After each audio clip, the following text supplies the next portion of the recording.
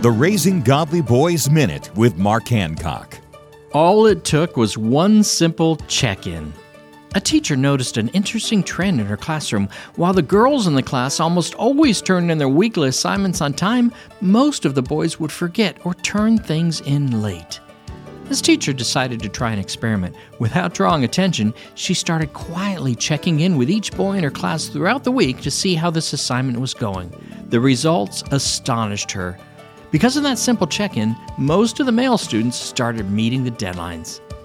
It's important to remember that boys and girls think and learn differently. If your son needs more reminders than your daughter, don't shame him for it. Find ways to help him. He may just need one simple check-in.